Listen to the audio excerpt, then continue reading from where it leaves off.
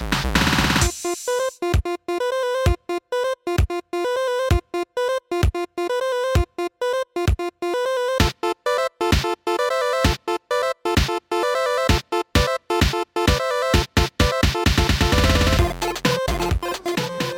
to the Q Command Podcast. I'm your host, Tommy Savoya, and today we're here live at PodFest 2019 in Orlando, Florida. Now, I'm doing an interview with William Coldwell, who is the host of the 21st Rewrite Podcast, a screenplay analysis podcast. So, how you doing, William? Hi, Tommy. I'm happy to be here. I'm doing great, thank you. All right. You enjoying PodFest so far? Yeah, absolutely. Your first time here? It is my first time. All right, and you're liking it so far. That's great. A lot of people came here this year. Apparently, it has a double turnout than last year. It was about 500 people last year. This year, it's up to like 1,000 people, and it's great. It's a great event. So, what made you want to go to PodFest? Well, I was just looking online for other ways to interact with other people that shared the same interests, and so this came up. It was the first thing on the calendar for the year. I only saw the tickets a month ago. I bought a flight, booked a hotel room, and made my way here. Wow, that's a pretty like on the fly kind of thing. So you didn't hear about it before about a month ago? No. Wow. I guess that goes to show, it has a large reach, because I believe this is the biggest podcasting event, rivaled only by Podcast Movement, which is in August, which I haven't had a chance to go to. But this is actually my second year here. I've had a great time here. I actually think this year is blowing last year out of the water. Not to say last year was bad, but man, this year it's just been so much more people, more networking opportunities, and more stuff to buy in the vendors area. So you do the 21st Rewrite Podcast, and you're about 7 episodes in, right? We've just released episode 8 at the time of recording. Oh, really? Okay. I didn't see that last night. I was checking out your podcast last night. I didn't see that. I'm going to have to check that out. So what inspired you to do the 21st Rewrite? As a struggling writer, I was finding it very hard to keep on top of trying to write long stories over a long period of time and maintain the same amount of enthusiasm about the story. So what I found was, by agreeing with a friend who is my co-host, Alan Vasquez, to both read a story, kind of like a book club, essentially, and then meet on a regular basis to discuss that story and what made it work and what we were passionate about, what we disliked about it, figure out what we could learn from all of those things. We would continuously improve as writers, even when we were faced with writer's block. Wow. So it's kind of an educational and learning experience. Exactly. And for you and the audience. Exactly. And by recording that and trying to share that with other people, we hope that other people can gain from... We've already done the hard work, so they can gain from our knowledge, essentially. And they don't have to flick through the 600-page biography of Steve Jobs to know the basic idea behind that book, and then what was done with that script by Aaron Sorkin, for example, in the movie Steve Jobs. Right, and you did mention you do like extensive amount of research for each episode. How long does it take you to produce a single episode? Because you do have to read the books and look at the screenplays and develop a script for that. I try to keep to a 2-week schedule, more or less. Definitely there's a lot of variety in terms of the types of screenplays that we're reading. For example, La La Land is a musical. The screenplay is only about 87 pages, and there's an older draft version of that, but essentially it's all in the mind of Damien Chazelle, who was the director, and that was very, very easy to research.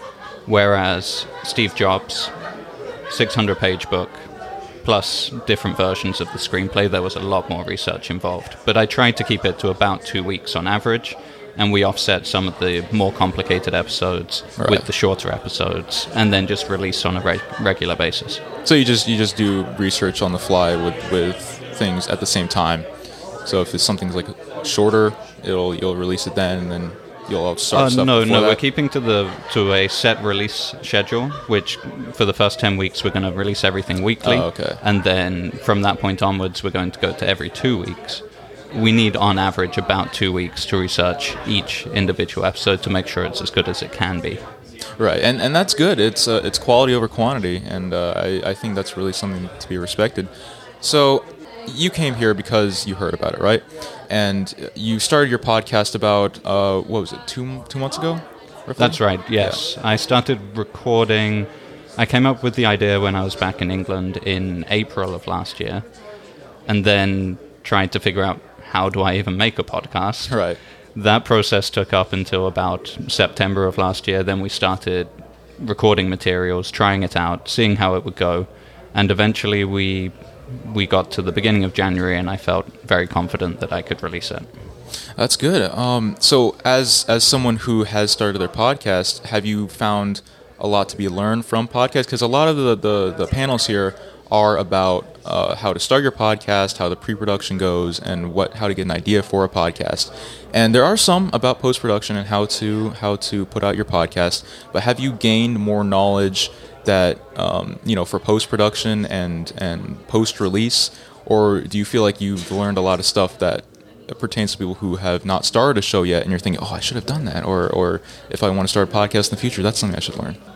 I think it's important to not be perfectionist and criticize everything you might have done already. Everything's all part of the same learning experience.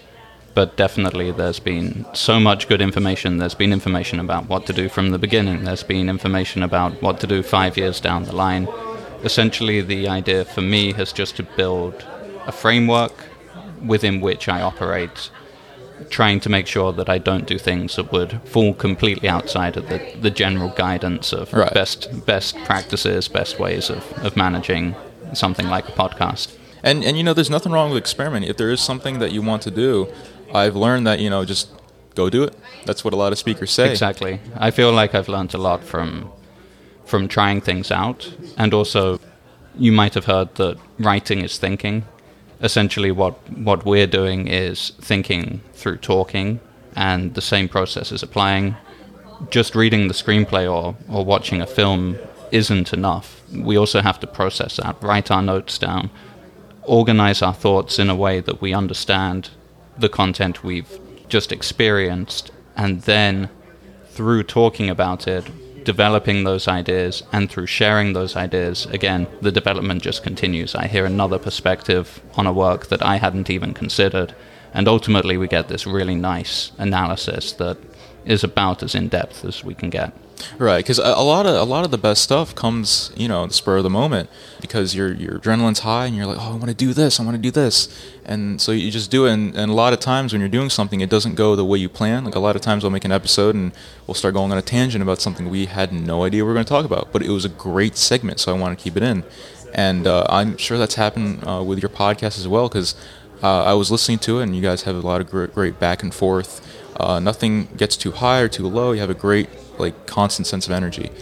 So you did mention that there was a lot of things you learned, but not to be a perfectionist about. And a lot of speakers have been talking about, don't be a perfectionist, but also don't be afraid to experiment. So that's what I've taken away from it. What is there a specific speaker that you have heard that really stuck with you? You thought, okay, I'm going to go home, I'm going to implement exactly what this person said right after I get back from Podfest 2019? Yes. There's been a lot of great speakers. Actually, probably one of the ones I enjoyed most was someone who I naturally probably wouldn't have gone to her presentation.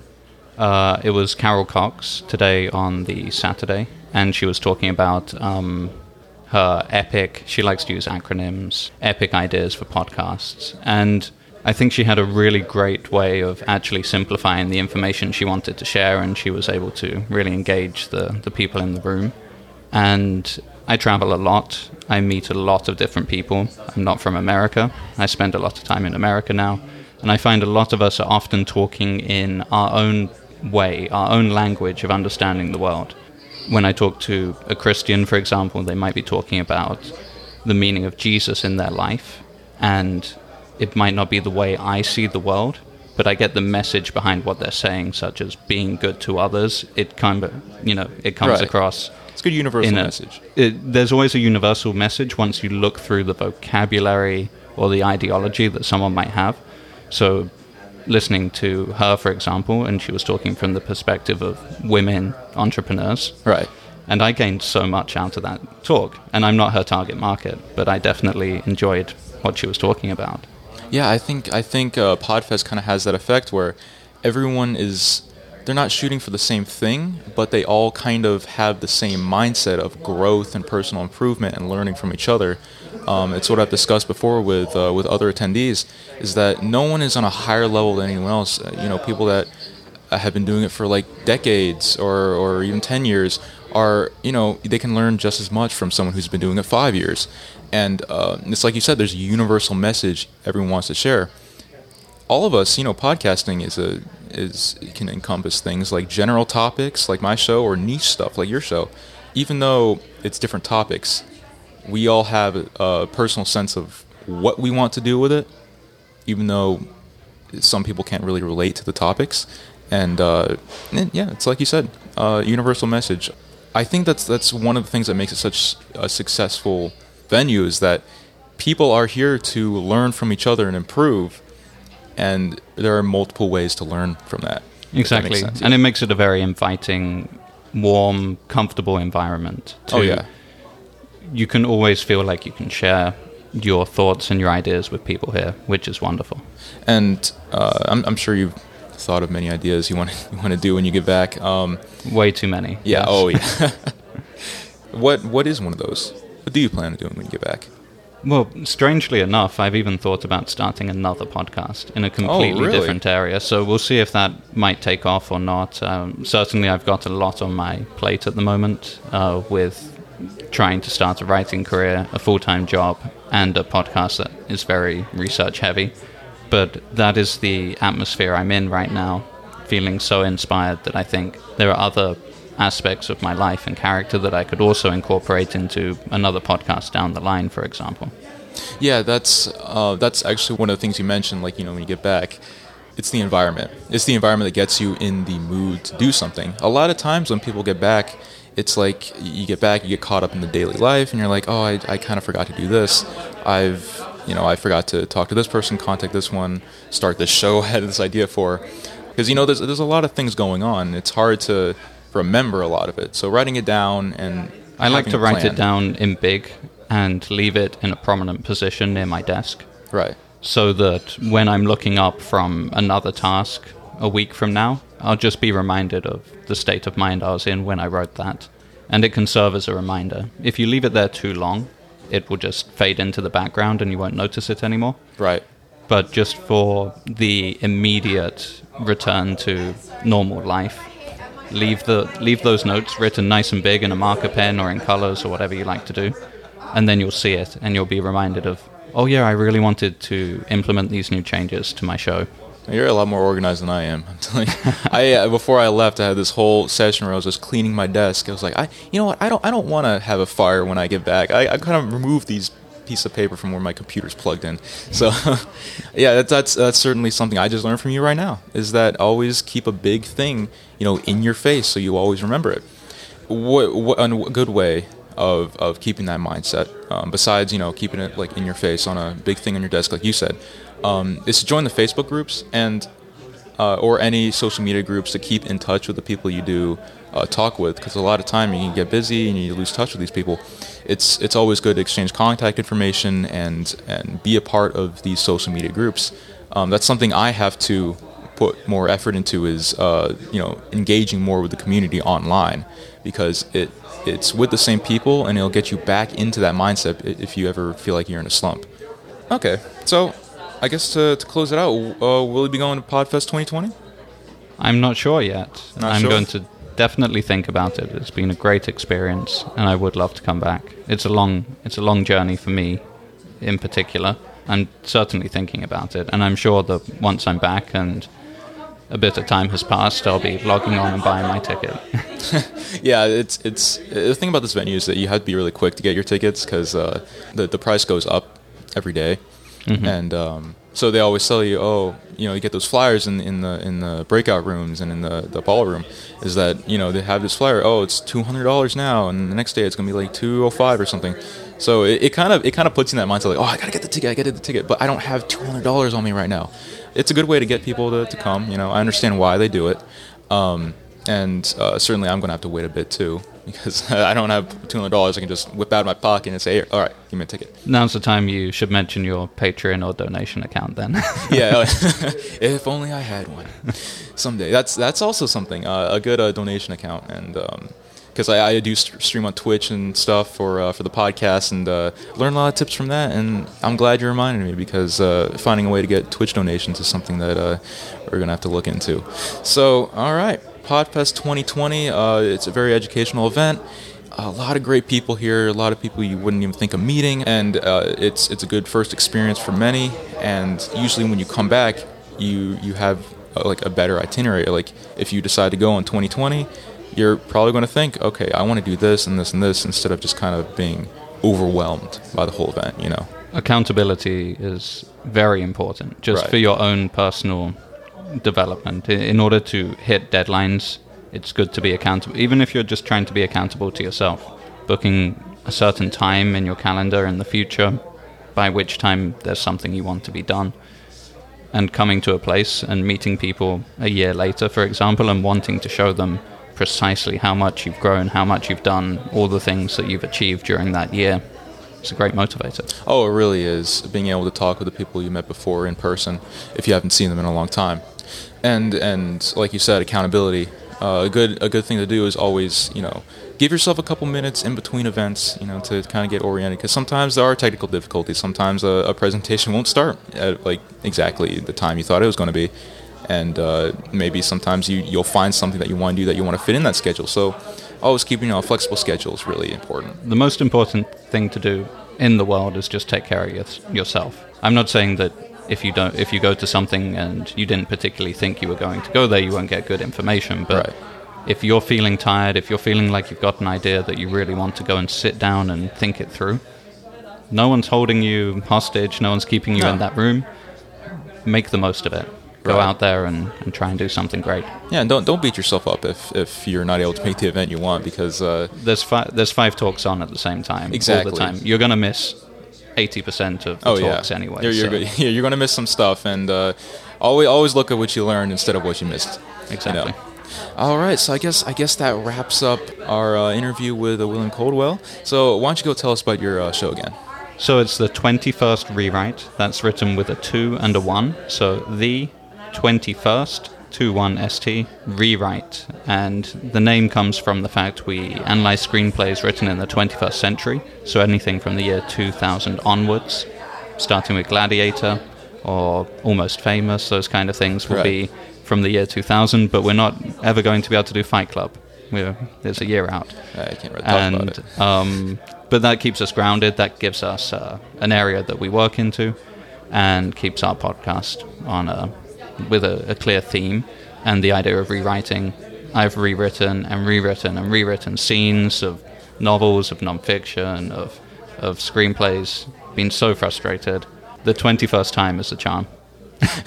Hey, that's a good tagline. Yeah. I listen to your podcast. It's very fascinating stuff, because just learning about the history of it. Because I've dabbled in fictional fantasy writing myself, and it can get kind of daunting, and it's good to see what goes behind the minds of people who have written successful things.